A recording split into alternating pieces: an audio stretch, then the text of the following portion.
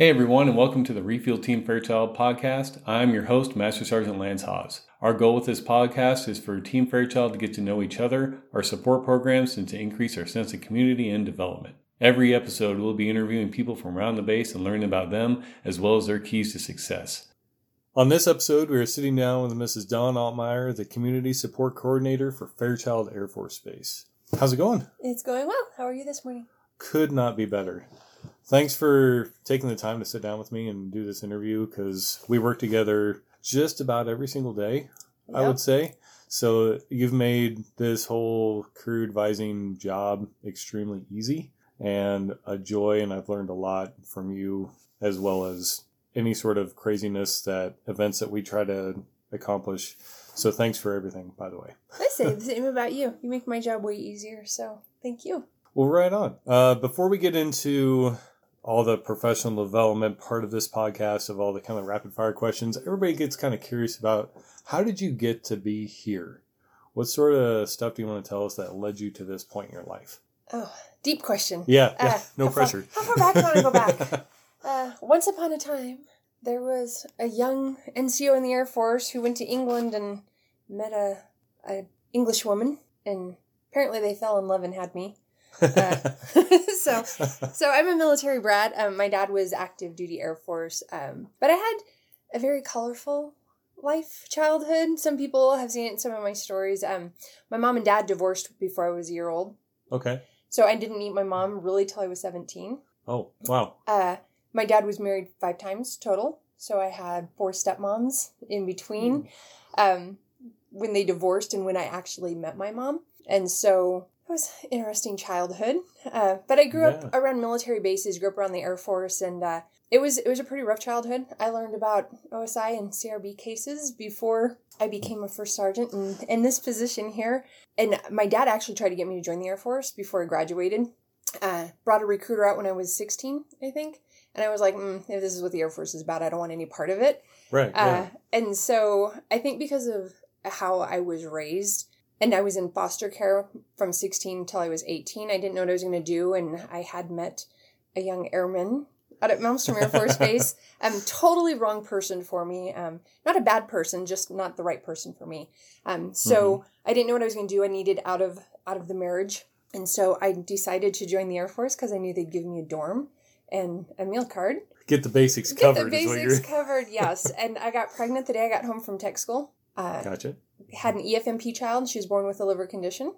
And so kind of navigating that, trying to figure out how to be an airman, how to be a mom, and how to be a single mom all at the same time was a test of perseverance, I think. That's a good way to put it.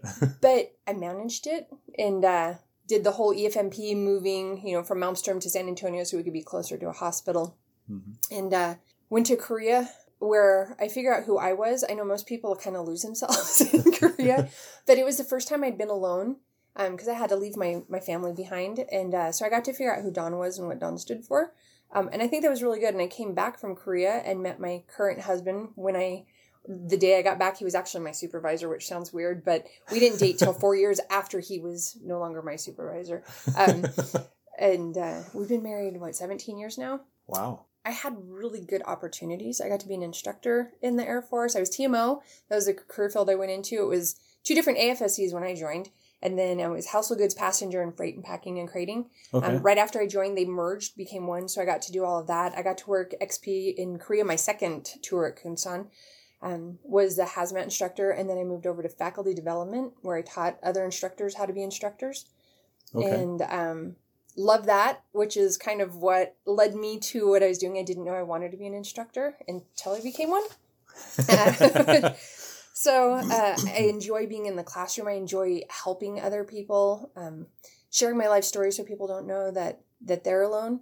And then I became a first sergeant, and that was kind of funny. When I was in Korea the second time, I'd gotten a call from one of your predecessors saying, hey, I'm getting ready to retire. How would you like to be the career assistant advisor at Fairchild? So I was like, sounds like a great plan. And I came back, and there was a lot of politics and stuff in it. And I was like, if you guys are looking for a puppet on a string, that was literally what I said in an interview. Oh, wow. Because we had a chief in FSS who wanted to take the program where he wanted. I said, pick someone different because I'm not Pinocchio. I don't follow a marionette very well. I'm a little bit of a rebel that way. Might edit that out. I was like, and at the same time, I had a first sergeant. And when I was in Korea, I got to be in a temp shirt for my first sergeant a couple times. Okay. I really felt like you could help people in that position. Not that you couldn't as a career assistant advisor. Right. But I think you got to be more intimate as a first sergeant and really help people and see where they're at. And so when I had interviewed, and then the command chief was like, well, I hadn't interviewed yet. My interview got pushed. And the command chief at the time came up and he's like, sorry to hear you didn't get the job. I'm like, what? I didn't even interview, because he didn't know my interview. He was like, what do you think about being a first sergeant? And I was like, well, funny you bring that up, because that's kind of what I was doing at Kunsan as a temp shirt occasionally. And I had a really good first sergeant there. So he talked with my first sergeant here, who was just like, absolutely. And that was all she wrote. I became a first sergeant and did that for 4.5 years. And then they were like, hey, we got too many first sergeants on Fairchild. Where would you like to go? And my husband had just retired active duty. 2 years before that, our daughter was in high school at Cheney. And I was like, this was the first place in my career that we put roots. Yeah. Where it felt like home, where we got to know our neighbors. We became community, involved in the community, instead of just being involved in the base waiting for our next assignment. Yeah. And I was like, I really don't want to go anywhere. And so I decided to retire, which was really scary because I didn't know what I was going to be when I grew up. And as a first sergeant, I was going to the IDS team meetings at the time. The IDS chair at the time was like, hey, we have this position opening up civilian. If anyone's looking for a job, I had already hit the button. I'm like, I'm looking for a job. And what got me here was the team on this base. I did nothing. I had Chris Marble at Airman Family Readiness Center send me the PD. I had Melissa Steele help me write my resume and transfer, what I had done active duty into how it applied to this position. Mm-hmm. The whole team just kind of rallied around me, which was very humbling that they wanted me to have this job. And I tease Chris all the time because he's like, hey, we are so grateful you're over there. I'm like, you guys knew what I was getting into and didn't prepare me for that. He just laughs. But we have an amazing support team at Fairchild Air Force Base. So what got me here were the people that are on this base that saw something in me that I don't think I saw in myself. So yeah, it was all them. Well, you're so right though, because it takes a village, right? Oh, absolutely. And how many people are really that introspective that they've got themselves completely figured out? Sometimes it takes that little push of, no, you'd be really good at this. You do a really good job at this. I mean, we all need that at some point. At some point, yes. So, yeah, it was the first job I applied for. It was the first job I interviewed for. I was still active duty when I was offered the job. I found out at my retirement ceremony. Oh, really? that Mr. Carney brings me an envelope and he's like, congratulations, you don't get to leave us. And I'm like, whoa. Which was cool he did, because somebody mistyped my email address, so I never got the official notification. Oh, no. so I was really grateful that he printed out the email saying, hey. So, and it was a panel interview, so it wasn't just one person deciding. And I was shocked. I was like, this was way easier than it should have been. And I think that my life, going from being a dependent child of the Air Force, being a dependent spouse of the Air Force before I joined, having an EFMP child, being a single mom, being military to military, with each of us bringing a child into the relationship and navigating all of that. And now I'm a retiree. So I've filled all the roles. So I think that my faith, I believe in God. I think God orchestrated my life, even the rough times, to get me to where I'm at today. That in hindsight, it kind of sucked when I was going through it. Oh, yeah. But it prepared me to be more empathetic and compassionate and understanding about what's happening in people's lives. Yeah. And to know that we don't know people based off of what you see on the surface. So people think, they call it, what do they call it? Like a woodchuck? Oh, when people are trying to get trophies and stuff. And I've heard that about me. Yeah. And what people don't know until I start sharing is that when you grow up in a very abusive environment, especially when you're in school and you find out you do really well in school, that the teachers will give you praise and it makes them happy. So you get good recognition, and that kind of molds how people are. So then I become a perfectionist where I have to do good at everything because I was conditioned as a child that if I did really well here, I would get positive rewards. And that transferred. And I think I was probably about 35 years old when I had a supervisor tell me, your standards are too high, you will continually be disappointed if you don't lower them. Like, that kind of goes against what I read in the PFE, and I'm old, so we still had PFEs. Where General Schwarzkopf said, great leaders set high expectations or high standards and demand their people meet them.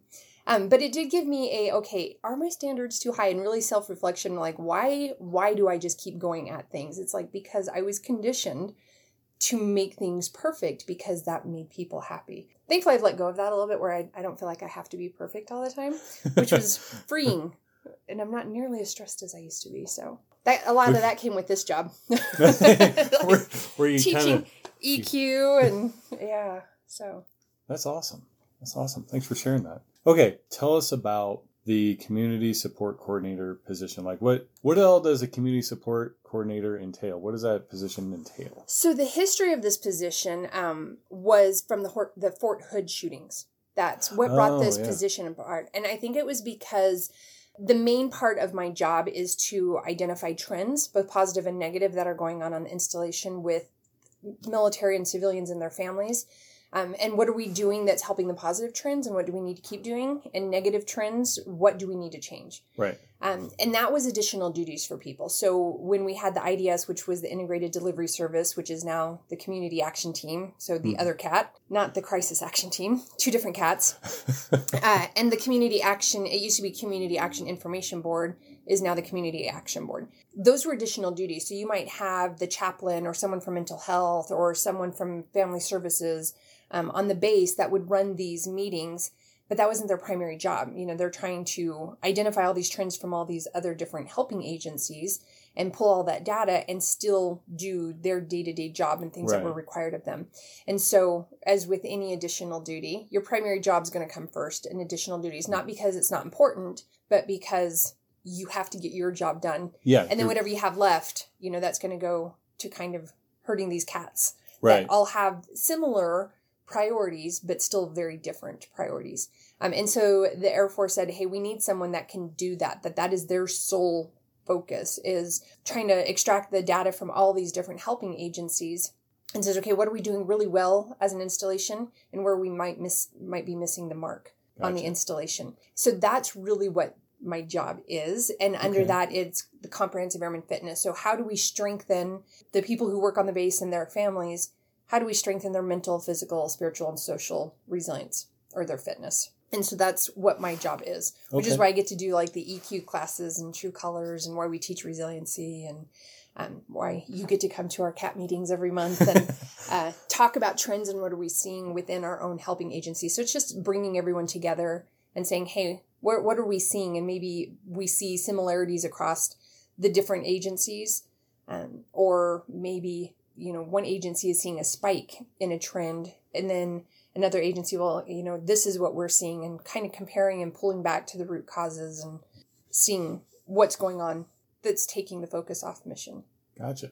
Okay, so we have some kind of sort of rapid fire type questions, but not extremely. Don't feel like you have to answer it in so many words or less, but kind of the part of the podcast is to get your take on professional development. And as we've just found out, you have a very interesting career, and you've seen a lot, not only in your career, but in life. So this will be fun to figure out, not only for me, but also for the listener too. So how do you define success? I personally define success when you get to be your best you every day, whatever that is. Some days it's going to be a parent, some days, hopefully every day it's a parent and a spouse, but whatever your best is that day, and that you were pursuing your hopes, your dreams, not what other people levy on you. When I was an airman, people would tell me that success was if I was the first female Chief Master Sergeant of the Air Force. Like, I'm going to be the first female Chief Master Sergeant of the Air Force. That was literally my goal, but it wasn't my goal. And as I started going through and figuring out who is Dawn,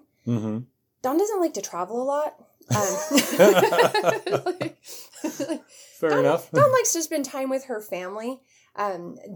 Dawn doesn't want every word that comes out of her mouth to become law or gospel, because sometimes I don't have a filter, and I know that about myself. I'm working on it. It's been a work in progress.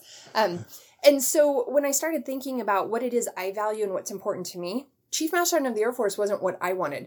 I am a mountain girl who likes to be at a lake and in the forest and in the woods. That's just where I'm comfortable and at peace. And I like to watch birds on my bird feeder and crochet. And, I'm a homebody, and I know that about myself.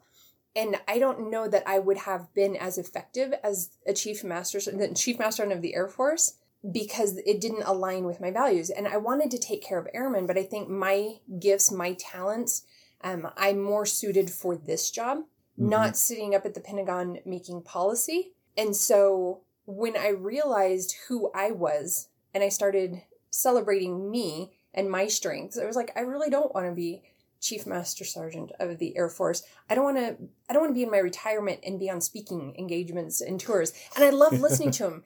So, when I hear the stories, and I've just as an airman at NCO graduation, senior NCO graduation, First Sergeant Academy, Air Force balls, all these places that the Chief Master Sergeant of the Air Force comes. Yeah. And you get to talk to them, and I love listening to their stories.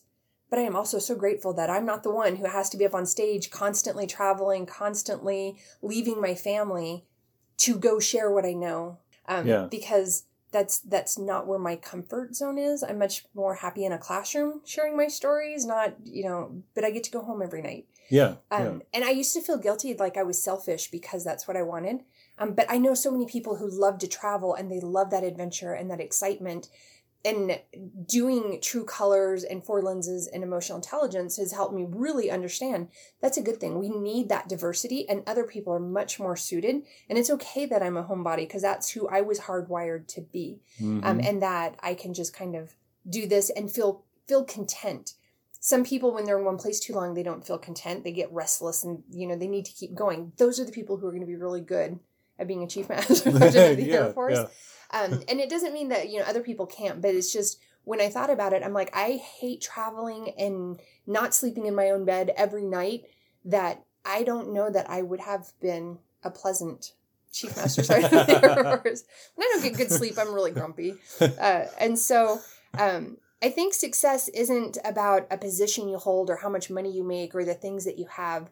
I think it's when you get to celebrate being the person you were created to be and bringing your A game every day. And that's really what it is. Everything else will just fall in place. Like, success for me wasn't getting this job, which is an amazing job. Success for me was that people recognized when I decided to start just being who I was, I became authentic instead of trying to be something someone else thought I should be. And then that mattered more. So for me, success was other people recognizing something in me, saying, you would be good at this job. Because I just got to be Dawn, 100% Dawn every day. Well, that's a process, right? Because, we do grow up in an environment where you are kind of told exactly how to do how to act. So it definitely takes some exploring to not only figure out who you are, and that's, it can be a continual process, but then figuring out how to weave that into while you're still wearing the uniform. Yep. And then being comfortable with those decisions. You kind of said that you found that when you were in Korea. Just from being away is how you explored that, or was there some other catalyst in there? It was just a culmination of everything. So the first time I went from being in an abusive home to going into foster care to marrying an airman, bam, bam, bam. I mean, it was just very, very fast. And I never knew who Dawn was. I was always an extension of somebody or some other process. Okay. So when I went to Korea, I had to figure out who I was. What did I stand for? I wasn't someone's wife. I wasn't someone's mom. I mean, I was, but at the same time, I got to decide what to have for dinner without considering what anyone else wanted. It's like, well, what do I want for dinner without asking, hey, what do you want me to make for dinner? It's like, well, I don't have to answer to anyone else. I get to eat what I want today. And so it was just those kinds of things. And what kind of friends do I want? Who do I want to hang out with? Because I was a mom to an EFMP child and I was a wife. So I never really put much stock. My friends were proximity. They were people I worked with. And so because it was just easy. And I had one of my very best friends is now here as a civilian at Fairchild from when I was an airman at Lackland. And ver still really good friends. One of my other really good friends lives in Tri-Cities. So my friends were always people I just worked with because it was easy and convenient, because I'm a homebody. I don't like to go out in public. And so the first time I went to Korea, it was the first time in my life I had been alone. And so I didn't have all these these responsibilities on me. It's not that I didn't worry about my family and didn't, interact with my family, but it was the first time I got to decide, what is it I like to watch on TV? What do I like to eat for dinner? What kind of people do I want to hang out with when we're not doing couples or parenting, play dates? And so, and it was very eye-opening. So when I came back, I was way more independent with my own thoughts, where I wasn't afraid to vocalize my thoughts. And I was no longer afraid, where I felt like I had to please people. So it's not that I didn't want to be giving to people. Right. But my opinion mattered too. So if I didn't want to eat someplace for dinner, I'd be like, no, I really don't like that place. I only go because you like eating at that place. And so that was my first trip to Korea. My second trip, my husband was at Osan. I was at Kunsan. So we got to hang out with each other. And it was different because I was a senior NCO. And it's a different world when you go as an airman versus when you go as a senior NCO. And Korea changed so much in that 10 years between my two tours. It was like night and day going to Korea. So like the first time, it was like what you see on MASH. Like literally there were people drying rice on the side of the road and driving little rickshaws, or the horse was pulling them, to everyone has a car and high-rise buildings and their version of Walmart, which is E-Mart, which is like escalators that your shopping carts can go up. It grew so much in 10 years. And so I did more exploration. Plus, I made more money, so I could go out and explore more around Korea. That kind of helps too. Yeah. Yeah, and so my husband being up at Osan, that helped. I'd go up and visit him. He'd come down visit me. So I didn't have as much, but I got to work XP that time. So I got to see. I was the military deception NCOIC. Okay. And so I got to learn more about the mission of the Air Force. So that was really exciting, getting to kind of step out and see more about what the overall mission is, why we exercise the way that we exercise, why we plan things the way that we plan things, what our actual concerns are. So it was really exciting seeing a different side of the Air Force, and seeing that every job matters in the Air Force, that we don't have the luxury of just paying people to show up for no reason. And so when you're sitting at that level, you actually get to see how whether you make food for people or you are packing boxes for someone or defending the base, whatever it is, every job on an installation is there for a purpose, and it matters just as much as the next job. So that was really kind of shifted how I see the Air Force as a whole. So it was a good rebluing experience. Right on. Well, you kind of went into it, but I'll ask you again. What do you think has made you successful? I think emulating my really good leaders that I've had, listening to mentors, and making sure I never become the leaders that I really didn't care for in the Air Force. It's really weird. Just things that, when I talk about being your best you, a defining moment for me was, I don't remember what year. I think it was 2004. It was between 2002 and 2004, I think. There was somebody who had been kicked out of the Air Force at Lackland Air Force Base who sent a package bomb to a first sergeant. Oh. And when she opened the package, she lost some fingers and an eye. And I was up at the hospital with my daughter, and we got into the elevator, and she was on the elevator with me. And I knew my first sergeant at the time. And I said to myself, I will never treat somebody in a way that they want to blow me up. It was like, and so that really became my guiding principle on being my best me, is what are my values? What do I want to stand for? And this, I think, why I'm so passionate about emotional intelligence, because we ask people to think about people who brought out the best in them and the people who brought out the worst in them, and what were their attributes. Mm-hmm. And at that young age, I was a young NCO. I was like, I never want to be on someone's worst list. I always think like Billy Madison when Adam Sandler calls the one guy and apologizes, and then like he crosses his name off of his kill list. It was like, that always sits in the back of my head, is when someone walks away from me, how did I make them feel? And there's sometimes I failed miserably. There's an incident I can think of on base where I was having a really bad day, and I said something about someone to someone else that wasn't untrue, but it was not kind. And the person heard, and I felt so horrible. I actually I hunted them down, called, and said, it was very unprofessional. It was very wrong of me to do that. I was having an off day, and I just took it out on you. And so, yeah, it was just that, what list did that person put you on today? And can you do your job if you don't treat people the way that you would want to be treated? And so for me, that was kind of my guiding principle. So when you talk about has made me successful, now this job, if I considered this job being successful, that was totally my relationships with other people that got me here. Mm-hmm. But as far as what I think makes me successful, or I hope anyway, is that I just bring my A game, whether that's in how I treat people, in the effort I put into my job, in my interactions with other people, that it's always the best version of me. Right. Yeah, I guess you never know when you end that conversation, are you going to have another one with that person? Yeah. So that's a really good thing to take away. Thanks. What is the greatest lesson that you've learned?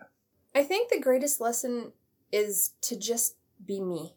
And I know I've said it a few times, but when I stopped trying to fill shoes that everyone else thought I should fit into, I really never felt content. And I'm really at peace with my life, which is a really weird place for me to be. I had this conversation with my husband the other day because we were talking about being bored. I'm like, I'm not bored. I'm finally at peace. And I used to be so anxious about what other people thought about me and if I was doing enough. I was always volunteering. I never learned the word no. And I was hyperextending myself where I had nothing left to give. And then one day I was like, you know what? I'm a human. My husband died laughing. I was like, I am a human being, not a human doing. And I need to be comfortable just being. And that was like the most freeing thing I've ever learned. And so I still volunteer, but I pick things that I am passionate about instead of trying to do everything, try to be everything to everybody is exhausting. And so it's like, what am I passionate about? Because I know I'm going to give 100%. So I volunteer with places like Embrace Washington because it is to help foster kids and foster families. And cool. So that's something I am passionate about. I love to cook. I love to entertain. So I cook for my worship team at church. And so I get to be creative in the kitchen.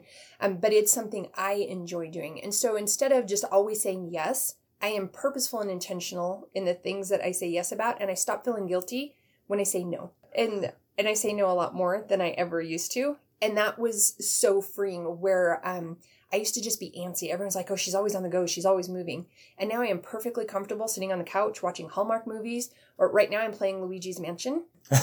Yes, I am nearly 50 years old and I still play video games. But it's fun. And I can just sit there and play with my husband and not feel guilty that I'm not doing something that I've been doing all day at work. And it's okay for me to come home and just relax and purposefully put time to just be me and spend time with my husband. And he's my best friend too, which I know sounds cliche, but he really is my best friend. And so that was probably the greatest lesson. I wish I would have learned that much earlier, that it's okay to just be authentically me. So I learned that maybe a year or two ago.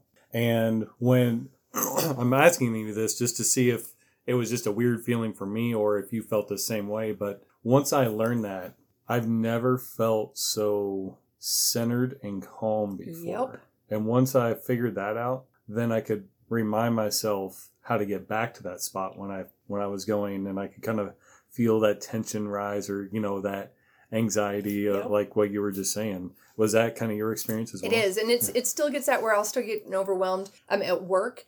And it's not that my job's awful, because I absolutely love what I do. But sometimes there's just so much crammed into such a little time, because a lot of times we try to plan things between wing events and everything. So I have small pockets of windows that I try to cram a lot into.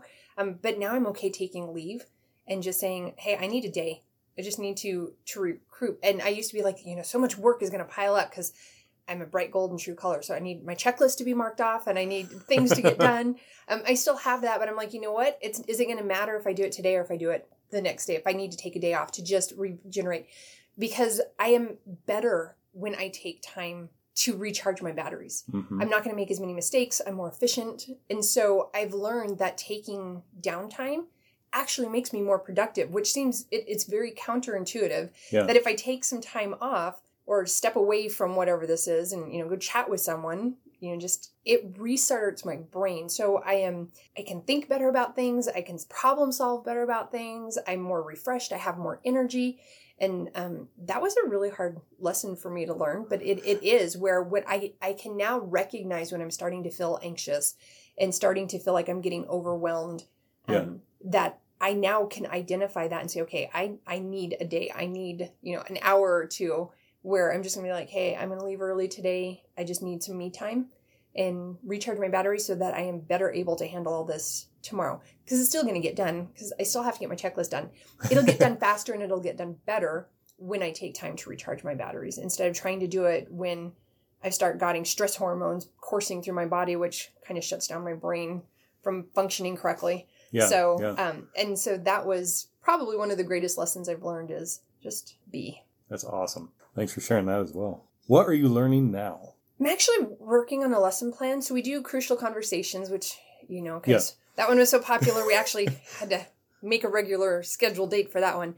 Crucial Accountability is the book I'm reading right now, that I thought I knew everything, but the way that it talks about how we hold people accountable for broken commitments. I wish I would have had this as a supervisor. I wish I would have had this as a parent when my kids were younger. Like, the youngest is 22 now, so I can't really hold them accountable much anymore because they're little adults themselves. They're still my babies, but they are adults. They get to make their own decisions. And so Crucial Accountability, it kind of takes emotional intelligence and crucial conversations and some of the skills we learn in resiliency and kind of combines it. And as I'm reading this book, I'm like, oh my goodness. And I'm laughing because it talks about if someone doesn't do something, one of the things is you're upset about your spouse, or an example they have in the book is your teenage daughter breaks curfew. And so when they talk about accountability, they're like, what most people fail to do is they will address the issue that they're most emotional about and not the actual impending issue. And so if your daughter's late for curfew, first instinct is to address the fact she was late for curfew. But that may not be the only issue you're trying to address. Now you can't trust your daughter because she broke a commitment. So there's a trust issue. There's you were worried sick because you didn't know if she was just being late or if she's dead in a roadside ditch somewhere. So you've got the worried yourself sick issue. You've got all of these underlying issues. And so trying to decipher which one is the most important issue to address so that you don't end up in Groundhog's Day and just keep having similar conversations with whether it's your airmen or your children or your significant other or, someone on a volunteer committee. So that's what I'm learning right now. And it's just kind of like, why didn't I know this before? And it seems like common sense when I'm reading it in the book, but the way that they're laying it out. So I'm working on the lesson plan for that. So that should be done hopefully by the end of the year. That'll be awesome. So I think this will be a really good, and the examples in the class are going to be kind of really fun, but real world examples so that it talks about, is it a motivation factor for them? Where we ask people to do something, but we haven't motivated them to do it. And then we're upset that they didn't do it when it wasn't important to them to begin with.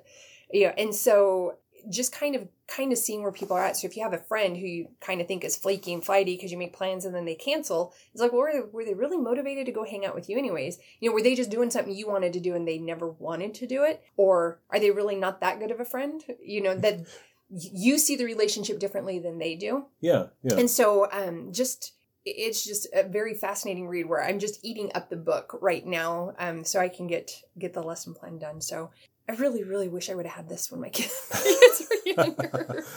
I say that about a lot of our classes. I'm so grateful that the Air Force, AMC, Fairchild really believes in these soft skills because I think they make a huge difference when people are open to them and will be willing to apply the lessons that they learned into their lives. And so I'm hoping everyone's as excited as I am. I think that's going to be huge for Fairchild. And I know that through the classes I'm taking, I know they're teaching us on the outside. We all say outside like it's like we're in a prison sentence, but that's not what I mean. So in civilian culture, they're putting a lot more emphasis on soft skills as well. They are. So that's maybe it's a awakening in some aspects for just leadership. Okay. What have you read that we should read? I would say Crucial Conversations and Accountability, but I'm working on lesson plans for those, so you can just come to the class if you don't like to read. Patrick Lencioni is probably one of my favorite authors. He has really good work on team building and how to make businesses successful. Brene Brown any of her books is awesome for self-reflection and kind of figuring out how you fit in the world. But I think my favorite book that I've read recently is by Liz Wiseman, and it's called Multipliers. Okay. And it fits into kind of what I was just talking about, that when people walk away from you, do they feel smarter? Do they feel better about themselves? And so when you can emulate that, when people walk away and you edify and lift them up, even if you have to give feedback that is corrective in nature, you can still lift people up while you're doing that, saying, you might have missed the mark here, but I know you're going to get this. Because then that multiplies. Then those people will start treating other people the similar way. And I think if everyone kind of read that book and applied those skills of, are we multiplying treating people poorly? Or are we multiplying, giving people the tools and the resources and the mindset that they need to be successful for themselves? And so, they all talk about that one leader that as soon as they walk in, everyone's, feeling like they're walking on eggshells and they're tense, and that will spread through an organization. But if people, can be them authentically themselves, it's like they're going to miss the mark because we're humans. We make mistakes. Right. We have error in judgment. But how we treat people from that is really what makes the difference. And when people can see that they're allowed to be human, which there's a difference between making a mistake and really making bad decisions repetitively. You have to deal with those types of things. But when someone makes a mistake, we don't have to knock them down. They're probably already beating themselves up pretty hard over it. But it's how do we do that? Giving consequences with grace. So you don't have to belittle them and treat them like they're less human because of a decision that they made. But saying, hey, you did this. It doesn't matter, anymore. It's in the past. Right. Let's focus on where we're at today. And where's the point we want to be in the future, and how are we going to get there? And so I think Liz Wiseman's Multiplier book is probably my favorite right now. But Brene Brown is really good, and Patrick Lencioni. Okay, thanks. But I also love David Baldacci. That's my personal reading. Okay. He did, what was that movie with Clint Eastwood? Absolute Power. That was one of his first books. But they're all kind of NCIS, CIA, FBI, spy, and... okay. Those are my favorite. Gotcha. So I'm reading one of his series right now. So you're all over the place. You got to have some fun as well as some learning type books. Yep. That kind of, when you were talking about that reminded me of Stephen Hawking has a quote that I wrote up on my board, and it goes into the multiplier thing of get the best value for your actions. And that totally goes into, okay, so we really have to think about what you're saying, what you're doing, how you're being perceived, especially in that context. Yeah. Okay, so what advice would you give your 19-year-old self? My 19-year-old self was round pretty tight. I would tell myself, don't take life or self too seriously. When you take everything so seriously, you miss out on all the joys of life. And I missed out on a lot, but I was married to the wrong person for me and got married for the wrong reasons. And so I think that I didn't see my life being any different, that I just kind of accepted where I was at as that's going to be what life is. And life changes so much, so frequently that it's like there's always going to be a tomorrow. Yeah. I know what you're saying. Everyone dies. It's like, but no matter how bad it's going through, most of the time you're still going to wake up. Right. And that I didn't have to be a victim of my life circumstances, that I could use that as a springboard to better myself, to use on how I don't want to treat people, to be aware that reading people is not, we can't judge books by its cover. So unless someone's giving you a peek underneath the curtain to say, here's what I'm about, here's what my life experiences are, don't be too quick to judge people, because people behave the way that they do for a reason. And sometimes we may not know or understand how significant that reason may be. And whatever people are going through, know that everything's temporary. Yeah. And so some days life is just hard. Life is not easy. And I think having an awareness that my experience up to my 19-year-old self looked very different than other people. And so not trying to expect everyone to see life through the same lens that I did, because mine was a little warped. My husband reminds me of that still, because even yesterday he was like, okay, assuming you had normal parents, how would you have handled? So he just prefaces that, because sometimes he'll say things. I'm like, really? You're going to ask that about my parents? And he's like, okay, point taken. And so he'll preface that. And I'm like, but how do we know what normal is? And then I'm like, everyone has this story, and it's just like any book. Some people's stories are way more colorful and creative than other people's, but they're not any less important. There's lessons to learn always. And are we learning from those? And I'm glad I did, because I think I would have just been in a vicious cycle of just repeating the same kind of behaviors that weren't necessarily healthy for me. And I wasn't doing anything like drinking. I've still never been drunk.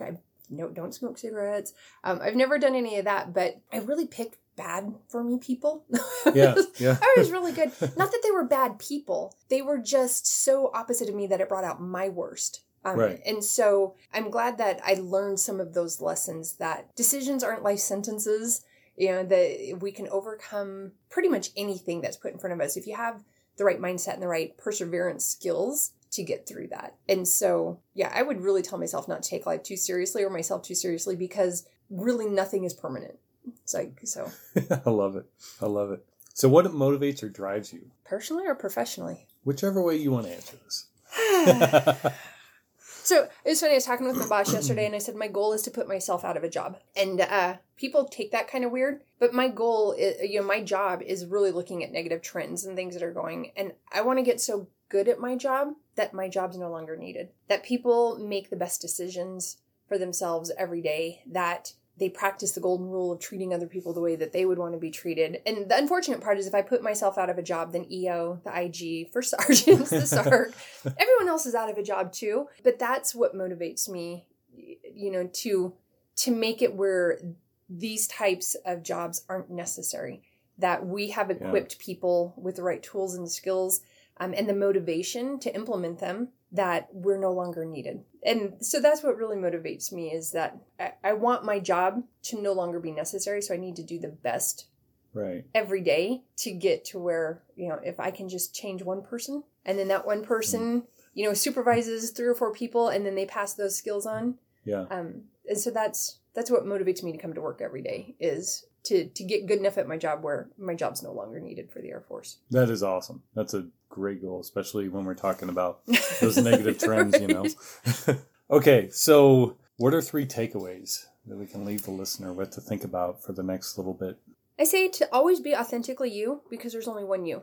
So don't try to be what everyone else thinks you should be or wants you to be, or, you feel like you should be a certain way because that's how everyone else is. But to be authentically you. So I think that that's really important. And I think that when people learn to be comfortable with who they are and whatever skin they're in and whatever their life story is, that we all have a story, and some people's we hear and some people's we don't. But when you get to be authentically you, it really takes the pressure off. And so I think that would be one. Worry is a wasted emotion. I love to say that. It never changes the past. We had to take a quick little break because of some printer stuff. So I think we were picking up on your second takeaway. Yeah, worry is a wasted emotion. I always say we haven't created a time machine to go back and change the past, and we can't go forward. So the future is going to be what the future is going to be. Worry never changes the outcome of anything. And I'm married to a worrywart.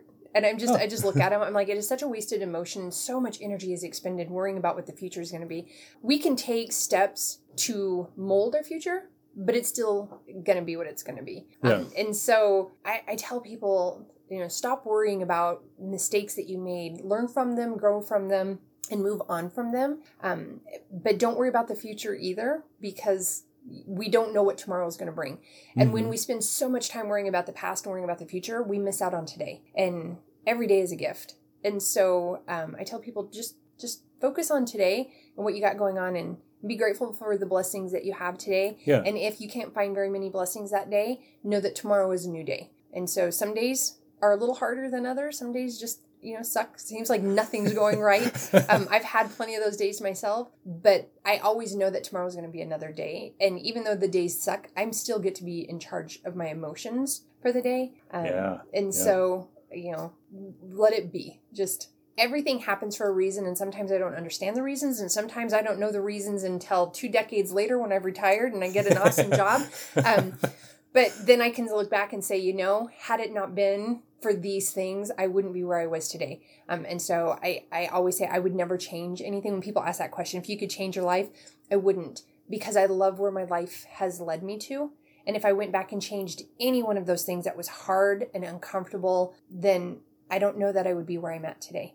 Yeah. And so I always say that you have a 33% chance that things could have gotten better. Changing it could have made it worse. it could have made it come out the exact same, or it could have made it better. I mean, 66% chance means it still would have sucked, or it would have sucked worse. Mm-hmm. I'm not willing to take those risks, so I'm just going to leave it where it's at and just accept that it molded me. It gave me strengths and things I may not have known I would have had strengths in. Mm-hmm. And so it led me to who I am today. So, and I know there's people who've gone through way worse things, and some people who haven't had the opportunity to grow their resilience because they just haven't had, a lot of bad things that have happened in their life.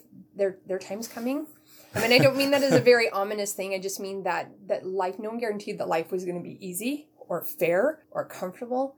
But we do know we all have the strength within us and the skills within us to persevere with whatever life throws at you. Mm-hmm. And so stop worrying, because you got this. I love it. Whatever this is for you. I love it. And then the third thing. So I learned this as a first sergeant.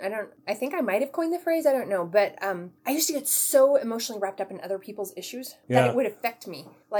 And I'm the type of person, like The Green Mile, I had to take 3 times trying to watch it because I get so emotionally wrapped up in the characters that I had a really hard time just getting through. So when I see injustice, I really hate it. When I see people treating other people badly, mm-hmm. I don't like those. So I don't watch scary movies just because I don't like the fact that those things could actually happen, and that there are people whose minds are out there that take pleasure and joy in hurting another human being. Mm-hmm. That really disturbs me. But I used to say that, because I am, I guess, so empathetic, that it was starting to affect me on things that had no control. They had no real effect on my life. So what I would tell people is, remember, as you're going through life, being a good wingman is great, but your job is to help people on their journey, not carry their baggage. And when I would tell myself that my job is to help this person on whatever journey, whatever my role is in that, but it is not my responsibility to carry their baggage.